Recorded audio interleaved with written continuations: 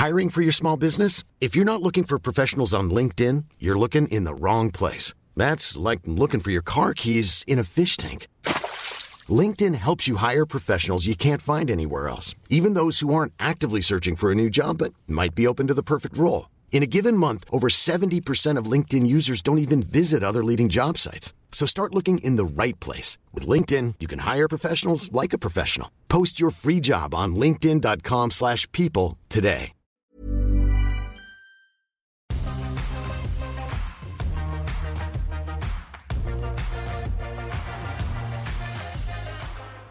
Thursday, the 15th of October. I'm Nadine Blaney, and it's really nice to be here with you. Now, also nice to be here with my expert guests, our expert guests, your experts as well. And they're here for the full hour. We've got Rudi Filapek-Vandyck. He's joining us from FN Arena. And via Skype, Claude Walker from A Rich Life. Claude, welcome to the program. Good to see you there. I'm going to start with you because you've been quite vocal about the ASX announcements website being referenced by a couple of people out there. Have you seen any improvement in the past couple of days? I haven't actually seen any improvement, but perhaps I need to spend more time on the terrible new website in order to understand that.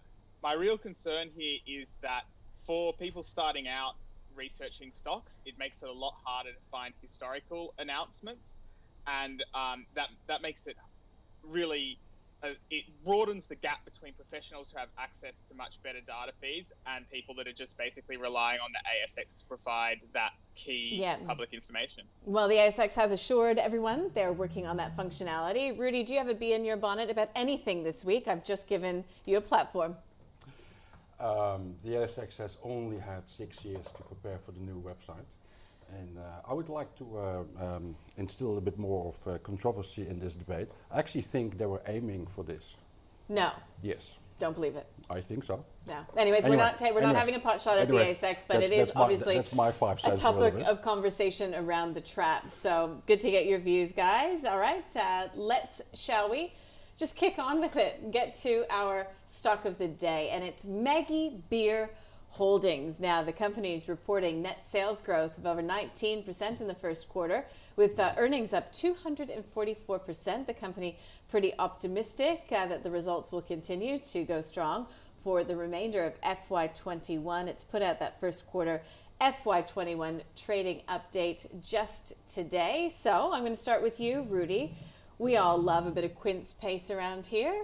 Do you love MBH as a company? I think they do a little bit more. They do. Yeah. So it was formerly the Long Table Group, so had that rebranding back to Maggie Beer Holdings to really take advantage of the name association. The household name, basically, yes. Well, there's two things that immediately come to mind.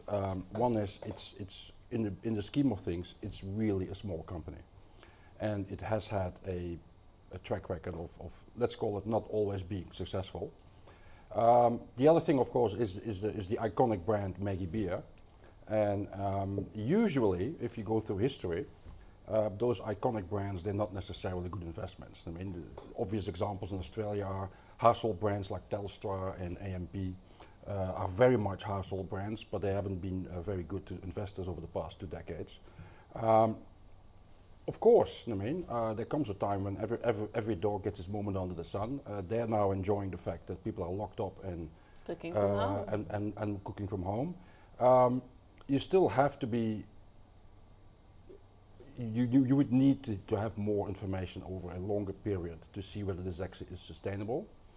And I think, given this is such a broad trend, that you have alternatives that are less risky and of bigger value to investors. Well, I'm curious to get your thoughts then, Claude, because Maggie Beer is out with an association with Marley Spoon. Now, Marley Spoon is another one of those companies that has really benefited from I'm going to call it the CAH trend, the cooking at home trend. So do you like the fact that, Maggie's been out making these videos, e-commerce sales are going nuts, and now they are associated with Marley Spoon?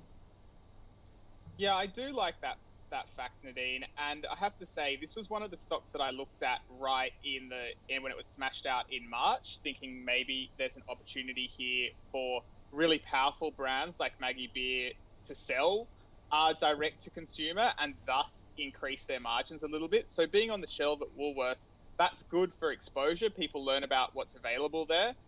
So why not be interested in a company that looks as if they are moving increasingly more toward selling direct, that whole e-commerce? Because that is too simplistic a story. There is, as people will find out, and the retailers themselves, selling online is not a printing machine for free printing machine for money. That's not how these things work. You have to organize your business differently, and there's usually a lot of costs involved and a cannibalization of your sales elsewhere. So it doesn't mean that they can't be selling more in the future. Of course, I mean it depends on how strong that trend is. At the moment, they're obviously in the sweet spot. Nobody denies that. It's just that investors will have to ask questions, as for all the other retailers as well, and Claude at home theme. Is that how sustainable is it, and how long will that growth persist? Because most of them will have a weak reference 9 to 12 months ago, but of course in 12 months time that's all of a sudden a different proposition, and the share market looks at growth. Okay, so a growth machine. Let's talk to Claude Walker again about Maggie Beer Holdings. Rudy's calling it the Claude at home phenomenon. I'm still sticking with cooking at home. Continue on with what you were saying about the transition to that direct to consumer part of the business.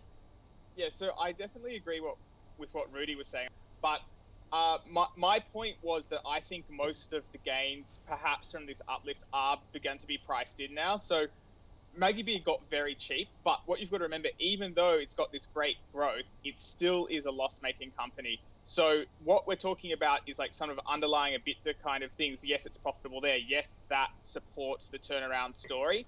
But the bigger issue here is this company still lost a few $1 million on an underlying basis, and $14 million when you include the write-downs from the purchase they made of one of their dairy businesses that then turned out nowhere near as good as they thought. So what you have to remember is this does have a checkered past, this company. It has had a few ups and downs. I see it as a turnaround story, and I wonder if we've not already had quite a lot of that good turnaround. I'd be waiting to see if it can achieve pure, true statutory profitability, and if it does, then I think it could be interesting, because you do have that potentially powerful brand. Maybe they can drive people direct to the website and get higher margins. Okay.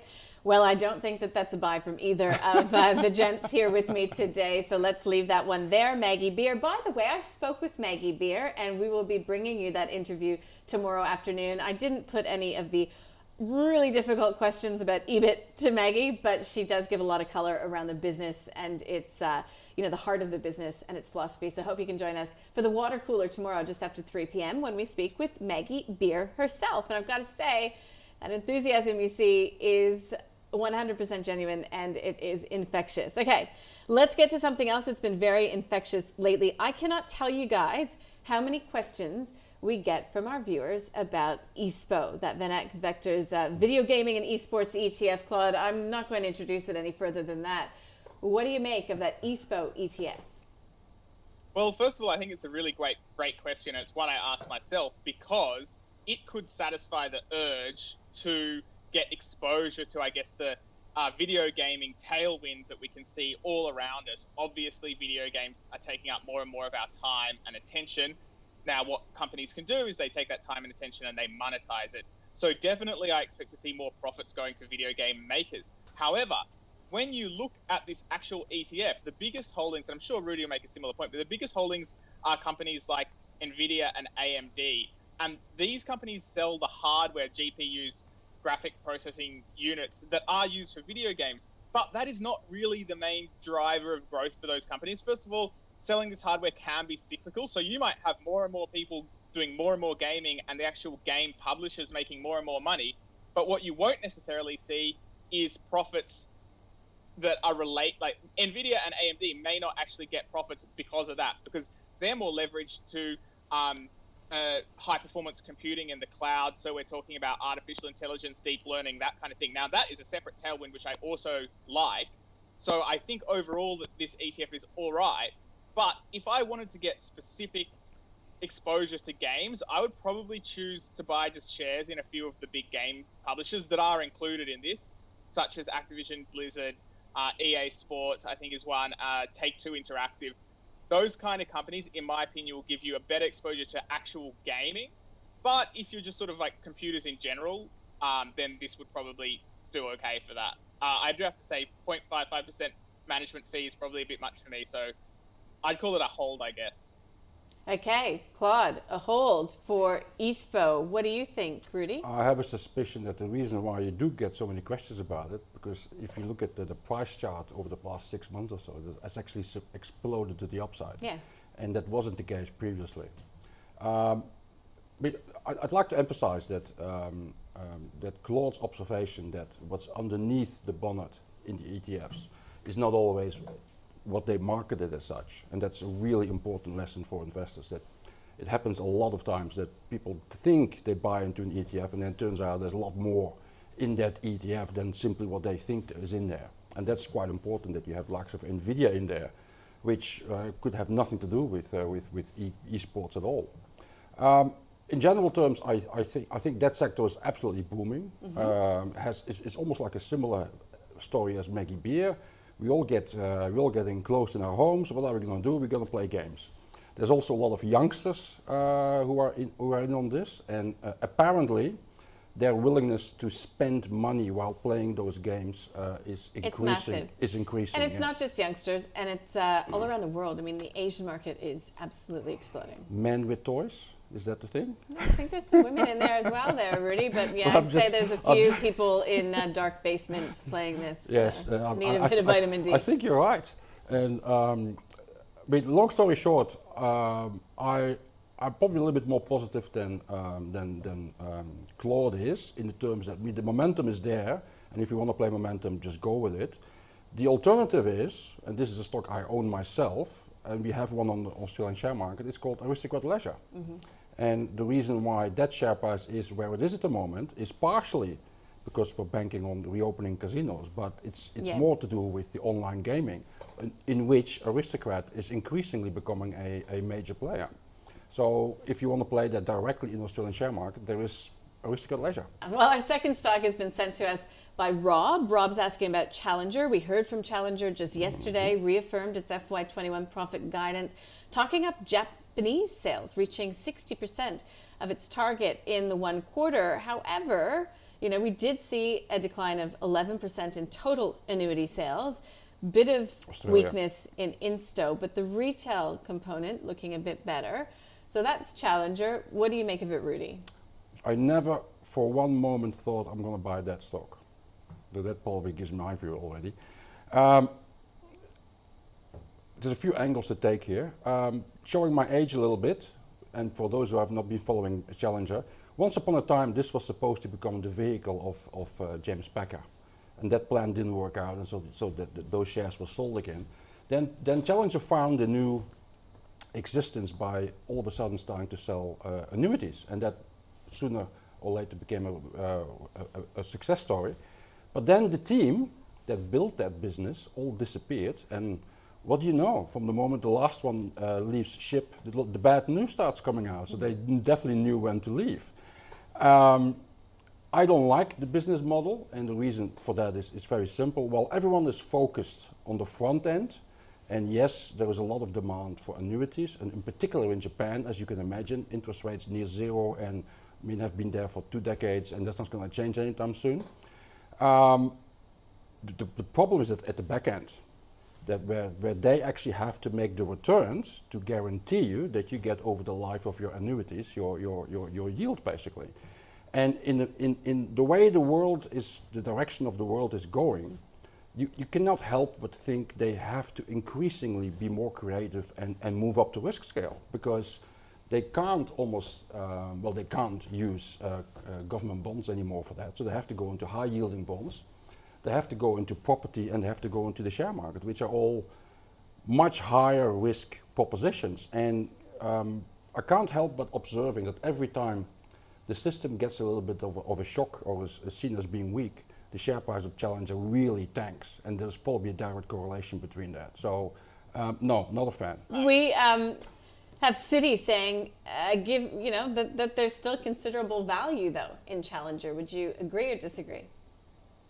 I would have to politely disagree with Citi and completely agree with what Rudi said. I think everybody can see that share price chart then, and I think that drop from $10 to $4 or whatever it is now, that basically less $4.40. Sorry, that basically shows that the investment thesis for Challenger was picking up pennies in front of a steamroller. So I think it was yielding, a decent yield, 4 or 5%, something like that.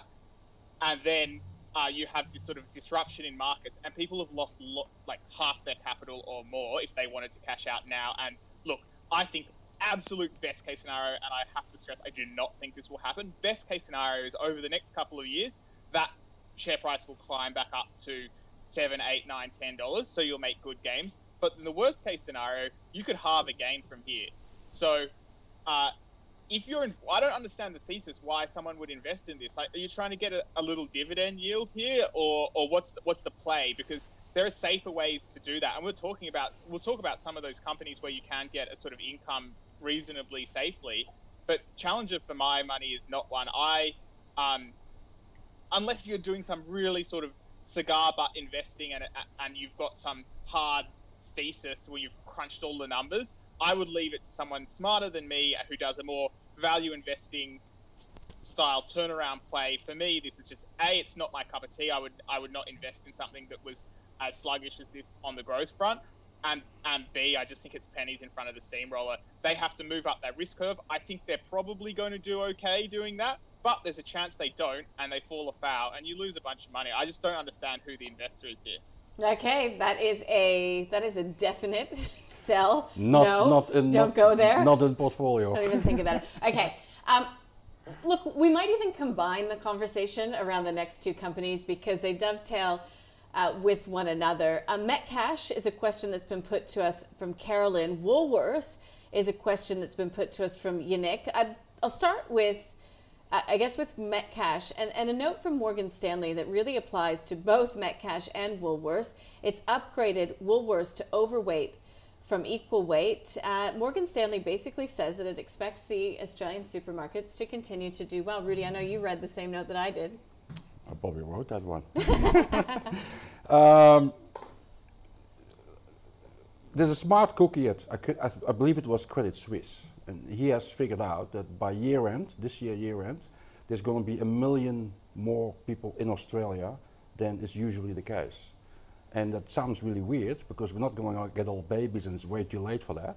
But usually a lot of people who live in Australia are leaving the country, whether it is to visit their family members, to go on holidays, etc., etc. That's this year not going to happen. Plus we are allowing a few more people in. So on balance, we will have 1 million more consumers that will be somewhere around Australia, and they are believed to be buying turkey and quince and whatever they do around Christmas. Right? I'm probably the wrong continent here. Ham then. But anyway, there was something called like turdurken, no? That's half of it is turkey or 1/3 of it. Anyway, they're all buying stuff in December, and one of the main beneficiaries as a sector are going to be the supermarkets. And that's partially why Morgan Stanley said, like, these guys are going to have a wonderful Christmas. And obviously that accounts for Coles, for Metcash and for Woolies. On a relative basis, Metcash is the cheapest priced.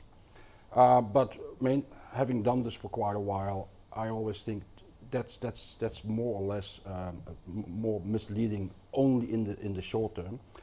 The better player in that sector is without any doubt is Woolworths. And as a close second would be Coles, and given that Kaufland is basically abandoning Australia, and Aldi is not as far as these guys in online sales, and is sort of decelerating their rollout anyway.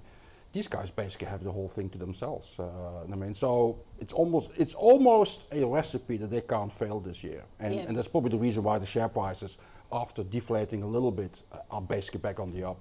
And Right. If there is a concept of all-weather stocks in the share market, and I know there is, I think both Woolworths and Coles would be part of that. Metcash not, I believe, for the simple reason that it doesn't have the same cloud with the T as the two bigger players. But it's almost a similar story as with Maggie Beer and with a few of the other ones.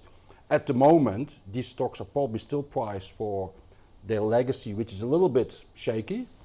But at the moment, they're really having their moment under the sun. Okay, so just to put it to you, Claude, Aldi, I guess plenty of people like to shop at Aldi, but it really hasn't been an existential threat to the big behemoths in the room. When it comes to Metcash, though, I mean, do you like Metcash in particular because it potentially has more exposure in the regions? It's also got, more exposure than the supermarkets to the hardware sector as well? I like shopping at IGAs, but I wouldn't like to invest in Metcash. And unfortunately, I have to echo what Rudi said. So it's a little bit cheaper on the numbers. So I think Woolworths yields about 2.7% and Metcash yielding about 4.1%. So you're getting an extra 1.4% on your money for investing in Metcash over Woolworths. But let's take a step back and say, what is the excess risk we're taking on for that little bit extra money? And I would say there are sort of three main areas where Metcash is going to fall further and further behind. First of all, you've got the fact that it's the clout issue, as Rudi said. So Woolworths and Coles being bigger are able to negotiate better with suppliers and provide lower prices. We all see that. Sometimes we still shop at IGA anyway. Secondly, you've got, because you've got this sort of spread out franchisee kind of model, it's harder to get that marketing synergy. So I'm not saying they can't do it, and they do, but I think there's a reason that we see a lot more effective marketing from Coles and Woolworths than from IGAs, and that's just because, Coles and Woolworths is all just one vertically integrated company. So there's like a business model advantage there. And then the third one is, and this is the real killer for my money, is that Metcash just hasn't been able to mount a proper response to the need for higher service levels in terms of delivery. I'm just not seeing that come forward at all. Now, don't get me wrong, I've had my own bad experience with a Woolworths delivery once. But the thing is, then after that, what choice have you got? You've got, if you want to order your supermarket shopping, you've got Woolworths or Coles, and that duopoly effect is so strong, which is why I would prefer, if I was going to invest in either of these stocks, which I don't hold either of them, but if I was going to buy one, I'd buy Woolworths for sure, just because you got that yield, but you've got a much stronger position. And if anything, I see the current setting as an opportunity for these guys to do better. And I thought that was a really interesting value-add point that you guys chatted about before in terms of more people staying home for Christmas and having big family gatherings. So, yeah, overall, I'd choose Woolworths. I don't think Metcash is like a terrible business or anything. It's just, if you compare the two, I definitely prefer Woolworths. Having said that, I don't hold it. Yeah, I was going to say, so it's not quite a buy for you, because we need to be very clear on this, because you know that if we get two buys, it'll end up in the portfolio. So I know that it's not your type of investing, so we'll say it's not a buy. It is a buy for you, though, yes, Rudi? and I was just reminded by myself, I actually have to disclose, I own Woolworths shares and I own Coles shares. So, yeah, okay, good. And I think as a backbone for a long-term portfolio, there's very few better alternatives on the ASX. And so you're not going to have a bit of prawn on the Barbie for Christmas? You still got the turkey, do you? I don't know. I'll let the other half decide whether we're going to have prawns or not. All right. So Yannick and Carolyn, I hope that does help. Let's get to our next company, and that's Whisper with an H. WSP is the ticker code. This is a question for Peter. Claude, I'll start with you. If you bought these shares a year ago, you'd be doing quite well right now. Yeah, I think I did buy almost a year ago, actually, and I still hold them today. There's heaps of information about Whisper on my website because I've been following it for a while now. Basically, I really like this company. What it does is it essentially helps customers set up automated processes so that they can communicate with their customers. So actually a good example would be if you're getting a delivery from Woolworths or something and you get a text saying, your delivery is about to arrive or your delivery has been dropped off or something like that, that can be automated by Whisper. I don't know if Woolworths is an actual customer, but they do have plenty of big customers like Australia Post. I think I got one powered by Whisper the other day from my local electricity network when they had to come and turn off my electricity for a little while. So obviously, this is just on a secular growth trend anyway, because this kind of automated technology saves money. And on top of that, they have received, it would appear, a significant boost from COVID, because I guess you're just getting more deliveries, more need to communicate with people, via text and stuff like that, because people aren't coming in store so much. And of course, you've got contact tracing, stuff like that, which has been part of it as well. So that is sort of what they do. But I guess what we've seen recently, you can see in that share price, they've come down a bit lately. Well, basically, it had a strong run. They showed ARR growth of almost 30% for the year. And better still, they increased their customers by 23% in just 6 months. So that was the sort of COVID effect. But then what you saw happen is the founder and a bunch of the early venture capital investors sold a whole bunch of shares on market at $3.80. Yeah, so that pushed the share price down, understandably, just because share prices are ultimately, at least in the short term, or always, it's about supply and demand. So they just released a whole lot of supply onto the market. That saw the share price come down a long way. And look, ultimately, although I've had some difficulty communicating with the CEO in the past, I don't see this as a massive bear signal. He still owns a lot of shares. It's totally understandable that he gets his sort of big payday.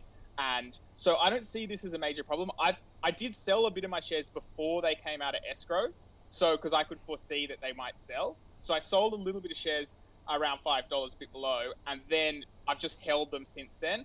And it looks like the share, maybe, that supply has been absorbed now. So you're starting to see the share price go up again. I don't really know short term, but I am holding like a roughly 3% position long term because I want to see how long and how hard this tailwind blows, just because there's this pure demand for their product that's been driven by COVID, but it was already there before. So yeah, that's me. I hold it. I like it. Okay, but if you're Peter and you've seen the share price rise 163% over the past year, would you be buying now, Claude? It's a hard one between a buy and a hold for me, but I have to lean towards buy. I probably might buy a smaller position than I currently have, but I definitely would just put my toe in the door there. I would buy, it is a little buy for me because I think the risk reward is still favorable. This tailwind could blow long and hard, or it could be, things slow down. So it's not a perfect shot. It's not the best buy I've seen on the market, but I do lean to buy, yeah. Okay. Jeremy Wells, the CEO, selling down a bit of his holdings in the company that he created. I mean, can you fault him for that, Rudi? No, I'm not a big fan of selling shares when founders sell, because usually they have a tax bill to pay, or they want a nice house or something like that. That's what we're told, yeah. Or a new wife. I'm going to say no, because otherwise it goes into the portfolio. But I sort of agree with most what Claude says, and I do think investors can give them the benefit of the doubt so far. But a little bit of other direction here. This company is not listed for that long. Since listing, let's face it, technology stocks have been the color of the day, of the month, of the year. So it's very easy to be scooped up in that theme and always pampering over any questions that might remain in this early stage of their public existence. On my observation, which I continuously emphasize to people, it takes about 3 to 4 years for a listed company really shows its true colors. Having said so, it is in the right sector. It does have its early successes. It does have its early fans now. So you could give it the benefit of the doubt in the form of a small proportion in your portfolio.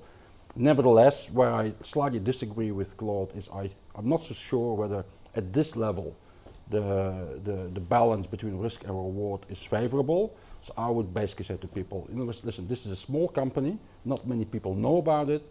This share market by no means is done with volatility. Elections still coming up. We haven't seen any stimulus programs in the US. The share market will be volatile, and with that volatility will probably come at some point a cheaper share price. So just be patient and wait for your moment. All right, we are past the halfway mark, so time to talk to you about the portfolio that we've been tracking since July the 1st. So all of the companies that get a 2 thumbs up from 2 expert guests, and they've cracked on to our methodology, or a buy from both of our experts, we've been putting into this portfolio. So let's get a check on how we're traveling so far. So weekly, We are up around 3.5% or just over 8% higher on a monthly return since the beginning of July. The portfolio is up over 18%. So some of the companies that we've added to the portfolio recently, Kogan, NextDC, Smart Group, Sims, and James Hardie, which was out with a pretty positive update yesterday. Credit Corp, though, and Marley Spoon were taken out. So you can check out all the stocks that we currently have in the call portfolio by heading to ausbiz.co/portfolio, and we'll continue to keep you updated as to how that is going. Now, I think we're going to recap, are we, what we have come across so far today. We are talking about the stock of the day, which was Maggie Beer Holdings. Listen, both of the guys said, nah. Look, Rudi said, you might like the e-commerce thematic, but it is not a money printing machine. Claude Walker is saying that, look, it could be a turnaround story, but a lot of that might already be baked in. So that is Maggie Beer Holdings. All right, let's go to VanEck, Vector's video gaming and esports ETF, ESPO. That's for Tanya.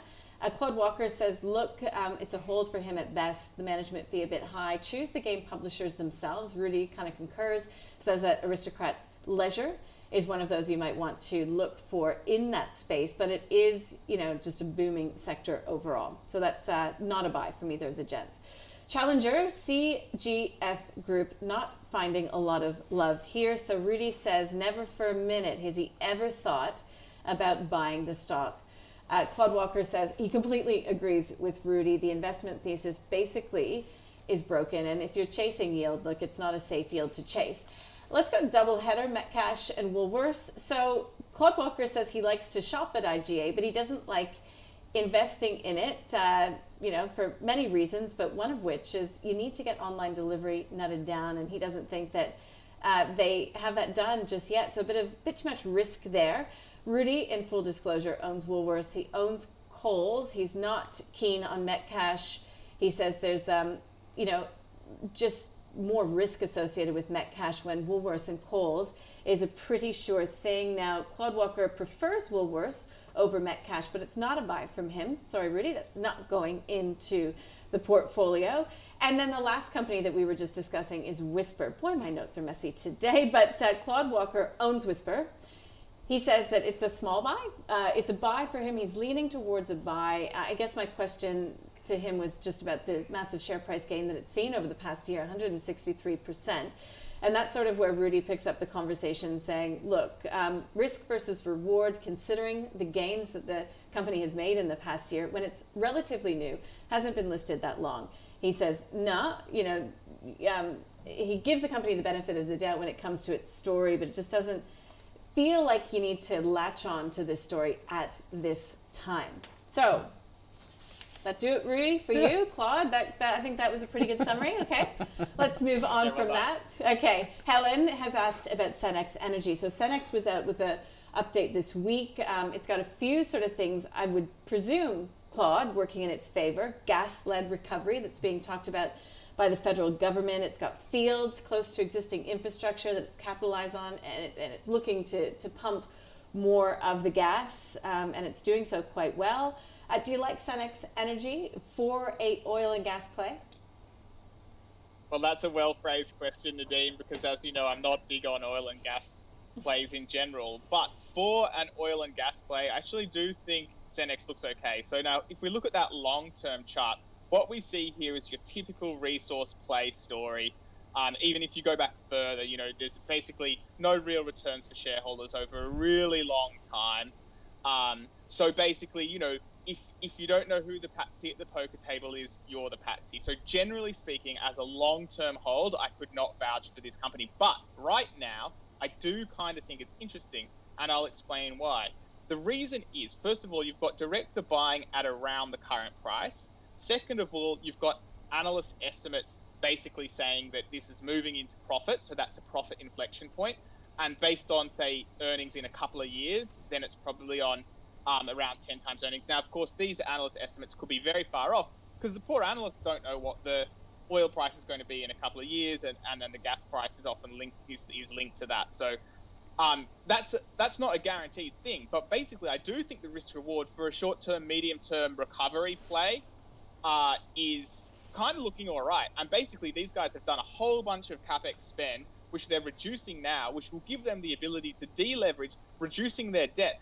Now, without getting into the dynamics of it, basically, once you start reducing that leverage, which also equates to risk, the risk reward starts shifting more and more in the favor of, as a buy. So generally speaking, I do think it's reasonably well positioned. Now, I'm totally biased against this sector, so forget it for me. I can't give it a buy. I'll give it a hold at best. But I do think it's kind of interesting for the sector, yes. Yeah, that's about as excited about an oil and gas play that I've ever heard you, Claude. So we'll leave it at that. Take the hold. That's a question for Helen. Rudy, I was reading on FN Arena, I'll give you that plug, one of the brokers escapes my mind right now, saying that capital management is, the next key catalyst for Cenex. I spoke with Ian Davies, who's the CEO and MD, a couple of days ago and said, all right, what are the plans for capital management? And he said, look, it is a priority. Growth is a priority, though. The balance sheet is a priority, but they are, they're thinking about it. You know what? Claude almost had me fooled. I was almost thinking, we're going to put Cenex in the portfolio. So we're not. Okay, observation number one. The energy sector has, over the past decade, been the absolute worst performer in the Australian share market. And that definitely goes for the smaller players. However, and I actually think energy is probably going to go the same way as coal, which means we will see a long-term slide happening not too far into the future. How can you defend against that is by picking the players that have growth by themselves, irrespectively of where the price of oil and gas are going. And here comes Cenex at this point in time probably into play, and it's probably one of the better ones to pick in oil and gas right now. Why is that? Is that if everything goes according to plan from here onwards, they are going to double their production by 2024 from memory. And even if that would be 2025 or whatever, that is a lot of growth that is organically embedded in the business plans now. So they just have to execute on all that. And if then the oil and the gas price go up, that's an extra kicker you get. And then if everything goes to plan, at some stage they will have excess cash, and then they can really make it interesting for shareholders. So in that oil and gas sector, I think this is probably one of the better propositions. And I happen to know as well that they are having a sort of like a presentation to investors in 2 weeks' time by the end of the month, and probably between now and then that probably instills some excitement in the market. So I would think in the short term the share price is probably going to look upwards, all else being equal. But unfortunately, Claude said hold, so it's not going into portfolio. No, so is it a buy? But I think you can jump on here and both for the short term with the presentation later this month, as for the next few years, because if they execute, the share price will be a lot higher. Yeah, because demand might go down, but there is still going to be the need fundamentally for gas. And for them specifically, given they already spent the money, they will produce more, so they will get more revenue, more profits. Okay, Helen, so that's some fat for you to chew over. Let's go to Chorus, and this is from Omer. So it's a provider of telecommunications infrastructure in New Zealand, for those of you not in the know. CNU is the ticker code. Rudy, let's start with you. So what comes to my mind is regulatory risk.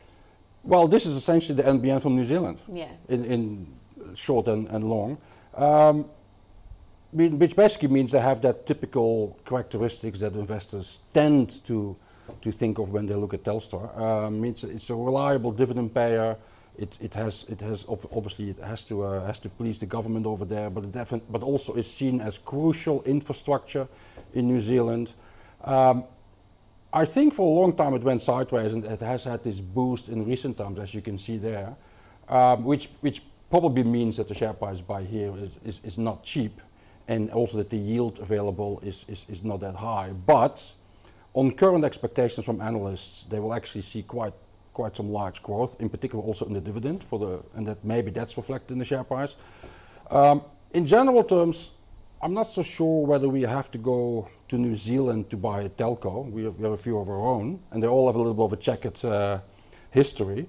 So it would be, let's put this in Claude terms, it would be a hold at best. Okay, Claude, I don't want to steal your thunder.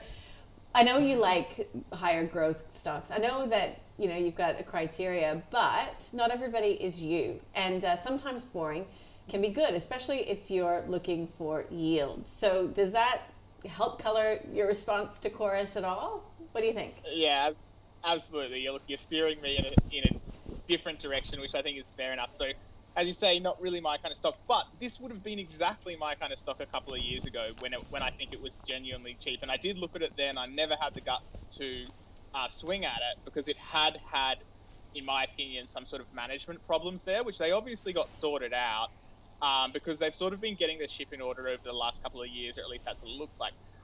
I sort of agree with Rudi, but I'll actually take, even with my own hat on, a little bit more of a favourable view of it. So based on their guidance, it's trading on around about a 3% yield. I think a tad below that. And there are two key points I'd like to hit. So first of all, we do have to think of this as a low growth defensive business. But as you say, Nadine, some people do want to have low growth defensive businesses in their portfolio, and that is totally legitimate. And as such, I actually think Chorus is one that is still worth looking at, even though it has come up a lot. There's not, I don't see the same kind of blow up risk as there would be, say, for Challenger with Chorus. Now, you do have regulatory risk, and I'm glad we touched on that. But I suspect some of that very recent lift that we can see on that 3-year chart comes from the fact that they have a commission that helps set pricing stuff in New Zealand, and they've just put out their new recommendations, and Chorus put out an announcement saying today's decision reflects some improvements to the conditions last draft decisions in key areas of weighted average return on capital. So they basically saying, oh, look, we think that they're being a little bit more generous to us now, essentially. So maybe that means that the regulatory risk isn't too bad right now. And I guess then the final thing that I think could be pushing the share price up, and maybe is also a good thing for the business, is that they're saying that they're seeing something of a fixed line renaissance as consumers place even greater value on the reliability and unlimited capacity of fiber relative to other broadband technologies. So because this is a good fiber network, and because it's paying a decent yield, yes, there's that regulatory risk, which is why you need to have a diversified portfolio. But overall, I would actually say this gets a sort of a firm hold for me. Even I can't say buy, because I'd never buy it at this sort of pricing myself, but I do think it's a decent yield stock. So definitely one for the watch list for income-focused investors, I think. Yeah, okay. Okay, so that's a firm hold and a weak hold. Okay, I've just made that note just so that I don't mess that one up, all right? Trusty pen today. Let's get to stock number 8. This is coming to us from Luke. Shaver Shop. Shaver Shop was out with a pretty stellar update just yesterday. 19.8% growth in the September quarter. Management saying that it is well placed to continue benefiting from accelerating trends toward DIY personal care. Claude, it's a retailer. I think it was close to 200% online growth. But we all know what times we're living in with stimulus and work from home and all the rest of it. So is this a narrative that can continue for Shaver Shop? Yeah, so that's a good question, and you're definitely throwing the curl. You're making it easy for me. Yeah, so the good point is you've got 192% online sales growth quarter on quarter, which is definitely impressive.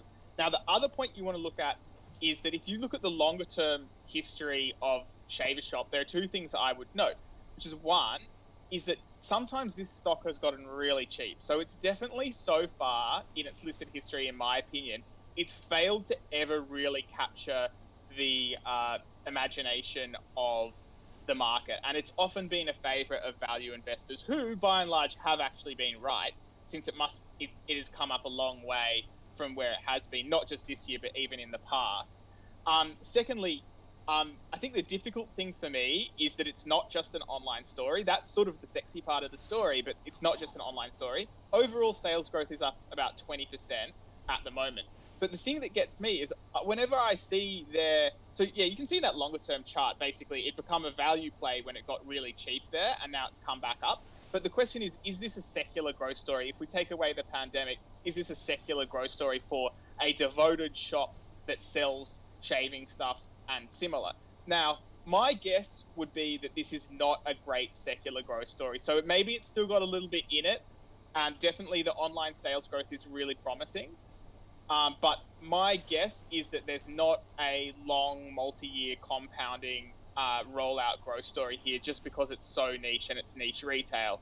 Having said that, I think many people who read my writing would know that if there's one area that I'm quite weak in, it's retail, because I really struggle to always understand the consumer, because I think I'm quite an atypical consumer. So I'd take what I say there with a grain of salt. But for me, I like this one at the moment. Maybe for a medium-term trade. I note that a director was buying shares recently at just below current prices. So I think it looks pretty good. I wouldn't be worried about it. But for me, I would just leave it on hold rather than buy, just because whenever I see their stores, they don't have many people in them. And that was even before we had COVID. Yeah. Rudi, are you an atypical consumer? How did you guess? I've walked into one of their shops maybe once or twice, and every time I felt that the price for what I was looking for was quite on the expensive side. And the other observations, which also is the lack of foot traffic, and that means they have to discount quite a lot. Listen, summarizing Claude's story, because I would have said it in similar ways. You have to be a little bit careful with companies that all of a sudden, because of the lockdowns, now have the wind in the sails, and previously they didn't. Yeah. And that makes you question the longevity of it. And again, I think there are better retailers out there that are less dependent on the pandemic in itself to have a longer term growth story than just in the moment. And they, of course, these guys at the moment under the sun, they have to enjoy it, they should. But you sort of question when hopefully we can, at some stage, we can go to a more normalized society again. And then you have to question how much of what is happening today People might be going back to the hairdressers. They might be going back to the barber. They might not want to be doing, their stuff themselves. Men with beards. Okay. We're going to have to whip through these next ones. So Lisa has written in asking about 5GN is the ticker code. 5G Networks. Internet service provider company just made a bid for Web Central and did win, but these are not household names, Rudi. No, and it's a small company. It has a funky name though, because everyone wants to be associated with 5G, and if they're not today, they will be tomorrow. But in a very brief nutshell, it's a small company. Yes, it's now making conversion from a low margin hardware to higher margin services, so you can give them the benefit of the doubt, but because of the size, because of the longer term, medium term history they've had, which wasn't always successful, you have to treat it with a little bit of caution. And I would say you can give it a punt, but don't make it too large. Yeah, right, Lisa. In your portfolio. So that is Rudi, and it depends on if you believe that investing is taking a punt. I'm curious to get your thoughts on 5G and Claude. Yeah, well, I have to basically agree with Rudi's conclusion there, but I'll try and give a slightly different take on it, because I know a lot of my readers love this one. I get emails about it all the time. So basically, what this company is doing is rolling up other sort of related telecommunications company. It makes like frequent acquisitions, which gives it at least top-line growth. Now, both Web Central and 5G Networks are companies that love to get the readers to look at underlying numbers, right? So Web Central itself, which was, by the way, previously Arc Group, which was, by the way, previously Melbourne IT, I think, right? Oh, so yeah. in my memory, you've got 3 different names for this company, which was a massive blow up. So I think ultimately, if I had to bet, that is basically how these roll up web sort of stuff, these businesses probably end. So you'll have a big period where it's gaining momentum. It's using a high share price to fund purchases of other businesses to fuel this growth narrative. So if you're in it for a momentum trade, I don't know when that ends. But all I know is you've seen it with Vocus, you've seen it with a lot of different companies that do this roll-up model in telco. It kind of works because as companies get bigger, more and more people pay attention. Maybe it even gets in the index, et cetera, et cetera. But when that flywheel of acquisitions starts going in reverse, you get a lower share price. They can no longer use their high share price to make acquisitions easily. And basically, when you have enough people doing this, the price of making acquisitions goes up. So it's harder to get anything half cheap. And eventually it blows up. So for me, it's not something that I can get super interested in as like a long-term buy and hold kind of thing. So no from me, but I don't know when the momentum on this story will fade. Yeah, okay. Nadine, probably also worth pointing out, Melbourne IT was not a great company. Yeah. And now they're buying it. It's not becoming a better company because they're buying it. Right, okay. This last one, Bizalloy Steel Group. I know you guys had to do your research on this one. Adam has written in about it. It's Australia's only manufacturer of high tensile and abrasion resistant, quenched and tempered steel plate used for armor, structural and wear resistant steel applications. Claude, is it a buy, a hold or a sell? For me, I would probably, not being in my wheelhouse here with this industrial stuff, I would probably, if I had to choose, I would sell because the director is recently selling, and selling in large numbers. So I think you saw a director take off more than 1 million, like the majority of their shareholding recently. Generally speaking, these kind of businesses have a lot of operating leverage, so they are cyclical things. Now, as you guys know, I'm not a big investor in cyclical companies because what it requires is market timing. So what you want to do is you want to buy when the cycle's going badly and sell when, there's an up cycle there or things are about to go. So for me, not being an expert on this particular industry, I think the safest thing that I could do would be to take my lead from insiders. Yeah. So for me, it would be probably a buy or a hold or a sell. Yeah. I'm not thrilled about it. Okay, thrilled by it? No, absolutely not. Why bother? I mean, why bother? If I see the disagreements between analysts now whether BlueScope Steel is a buy or not, imagine what the opinions would be on one of the minnows in the sector. So that settles that for me. It's going to be very messy. Prospects for cyclicals from here, and the small caps will be at times will be hit much harder than the large caps. All right, let's do our little wrap up, shall we? Because if we start with number 6 on the list, we're talking about Senex Energy. It all comes with this caveat. In the oil and gas space, this is a pretty good one for the guys. So for Rudi, it's actually a buy. He is talking about, the growth, irrespective of oil and gas, that Senex can have. And we are waiting for, a bit of an update coming in 2 weeks' time. So this might even continue to show strength in the short term as well. Claude Walker is actually, relatively speaking, pretty excited about this oil and gas play. And one of the pluses for him is that we have seen director buying. And it's got a profit inflection point as well. So the risk versus reward is pretty well positioned for Senex. Chorus, it's a hold from both of them. It's a weak hold for Rudi. It's a firm hold for Claude. Won't get into too much of the detail, but Claude says that some of the regulatory risk is gone. And Rudi says that, look, it's critical infrastructure, but why go to New Zealand? We've got our own that you could potentially invest in. Shaver Shop. So the big question here is, yes, it's done well. Yes, it's benefited from lockdowns, work from home and all the rest of it, but what's the longevity of that story? Questions Rudi. He says, it's pretty on the expensive side. And both of them have done their own research and saying when it comes to the bricks and mortar, footfall in those stores is not looking great.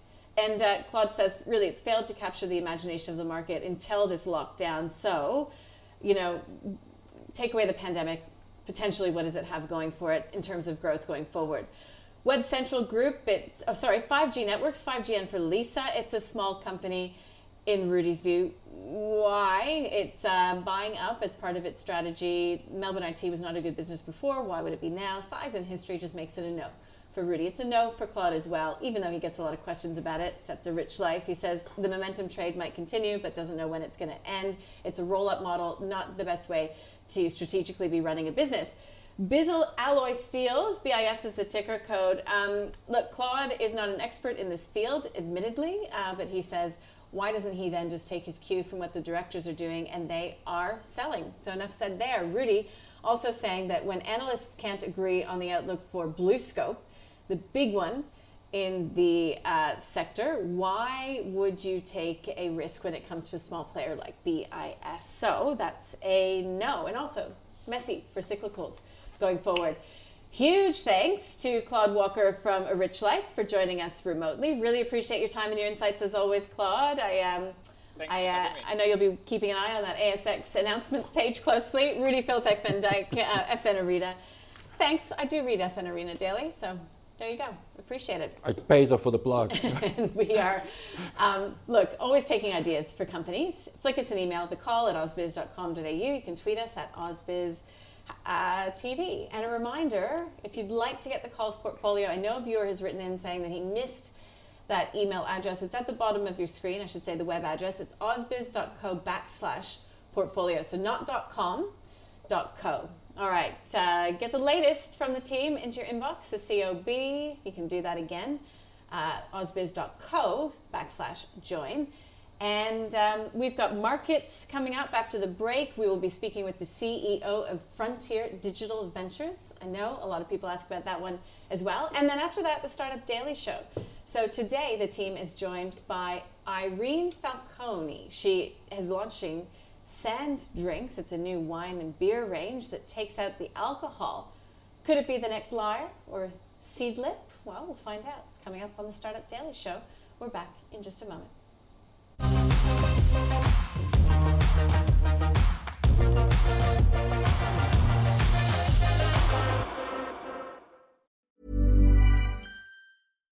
Hi, I'm Daniel, founder of Pretty Litter. Cats and cat owners deserve better than any old-fashioned litter. That's why I teamed up with scientists and veterinarians to create Pretty Litter. Its innovative crystal formula has superior odor control and weighs up to 80% less than clay litter. Pretty Litter even monitors health by changing colors to help detect early signs of potential illness. It's the world's smartest kitty litter. Go to prettylitter.com and use code ACAST for 20% off your first order and a free cat toy. Terms and conditions apply. See site for details.